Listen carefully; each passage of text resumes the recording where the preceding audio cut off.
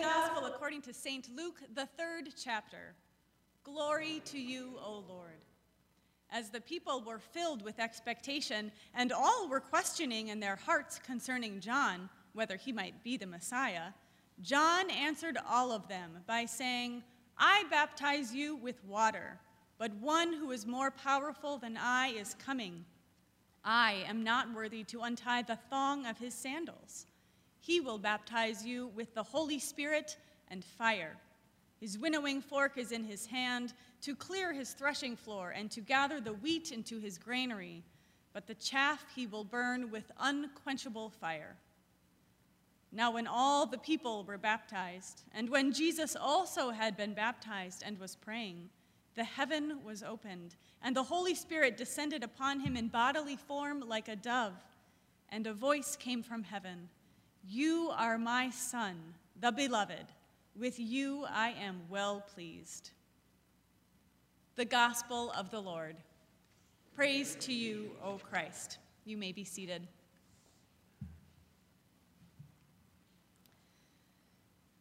The Christmas tree is gone, the manger packed away.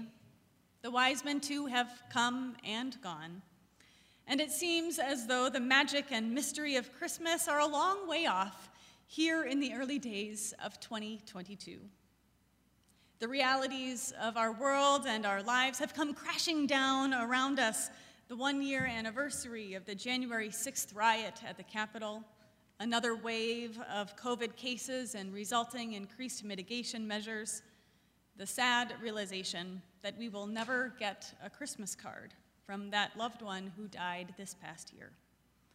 After the brief joy of being together in this space on Christmas Eve, we find ourselves once again separated, apart, and afraid.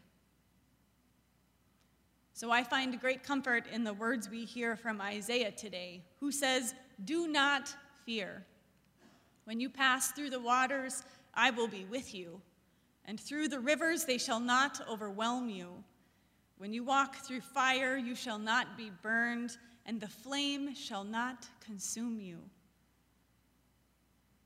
Isaiah is speaking to God's people who are in exile in Babylon, scattered far from their homeland, adrift without their traditional customs and cultural practices, uncertain about the future.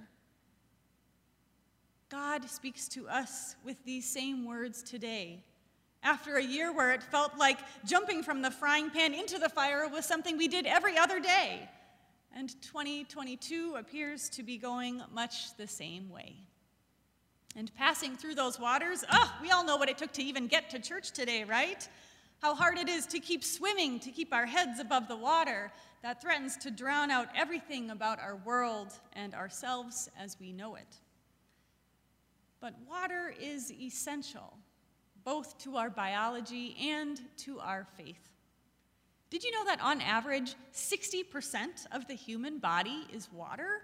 We are literally born of water.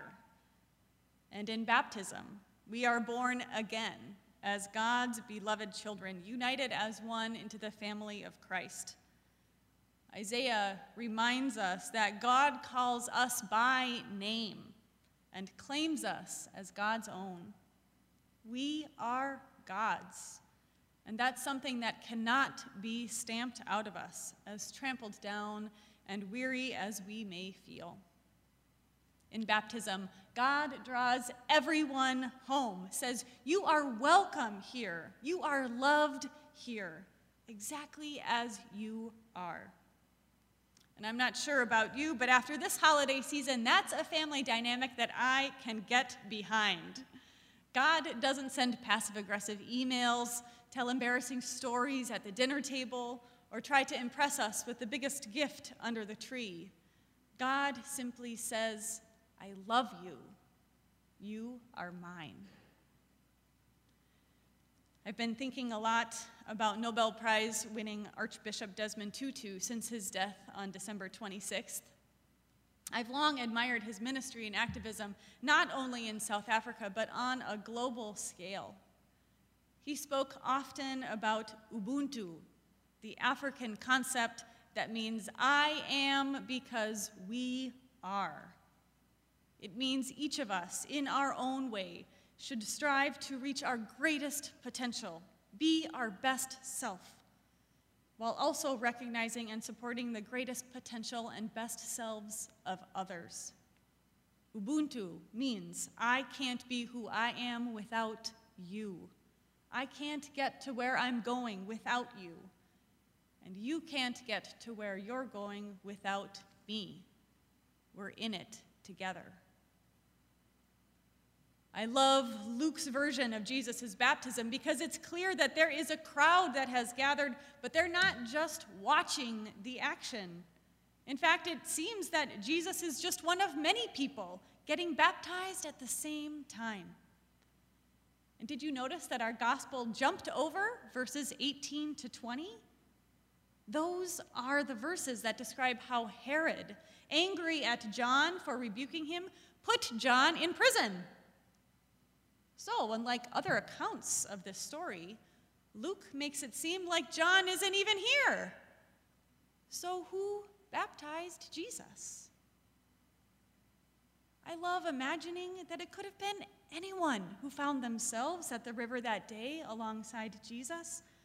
People who were full of questions, but also full of hope that this Jesus, would truly be their Emmanuel.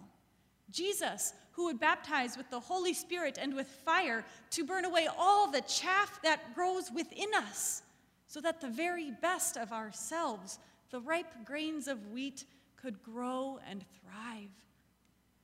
In the waters of baptism, we find ourselves in the same river, the same boat as others. We may be tossed about in the stormy seas of life, but we are together. We know what it is like to walk through fire, and though we may not be burned, we certainly aren't unscathed. Baptism doesn't protect us or shelter us from bad things happening to us and those that we love.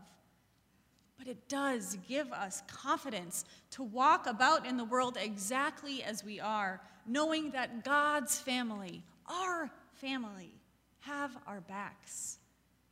Because especially now, we cannot do it alone. We cannot risk walking into a crowded grocery store, so neighbors do our shopping for us. We cannot balance our careers while also taking care of our children or our parents, so extended family and caregivers step in for us.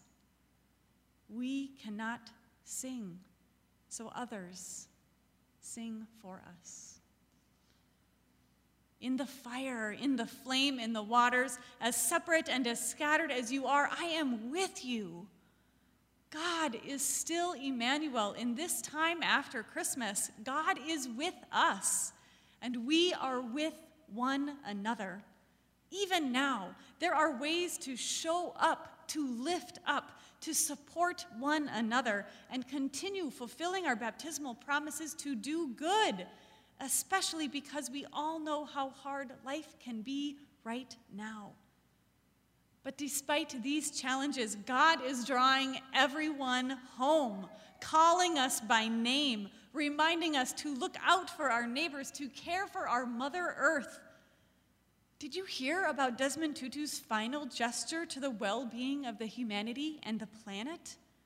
He requested that his remains be disposed of through the process of aquamation, an eco-friendly alternative to cremation that uses water to break down the body. It uses approximately 1/7 the amount of energy as a standard cremation. Even in his death, Archbishop Tutu was committed to living out his baptismal promises of caring for God's creation, for working toward justice. In life, in death, we are not alone, and we don't have to be Nobel Prize winners to make a difference. We are joined together in the waters of baptism as God's beloved children, as family. I pray you'll remember that you are never alone in the boat. Amen.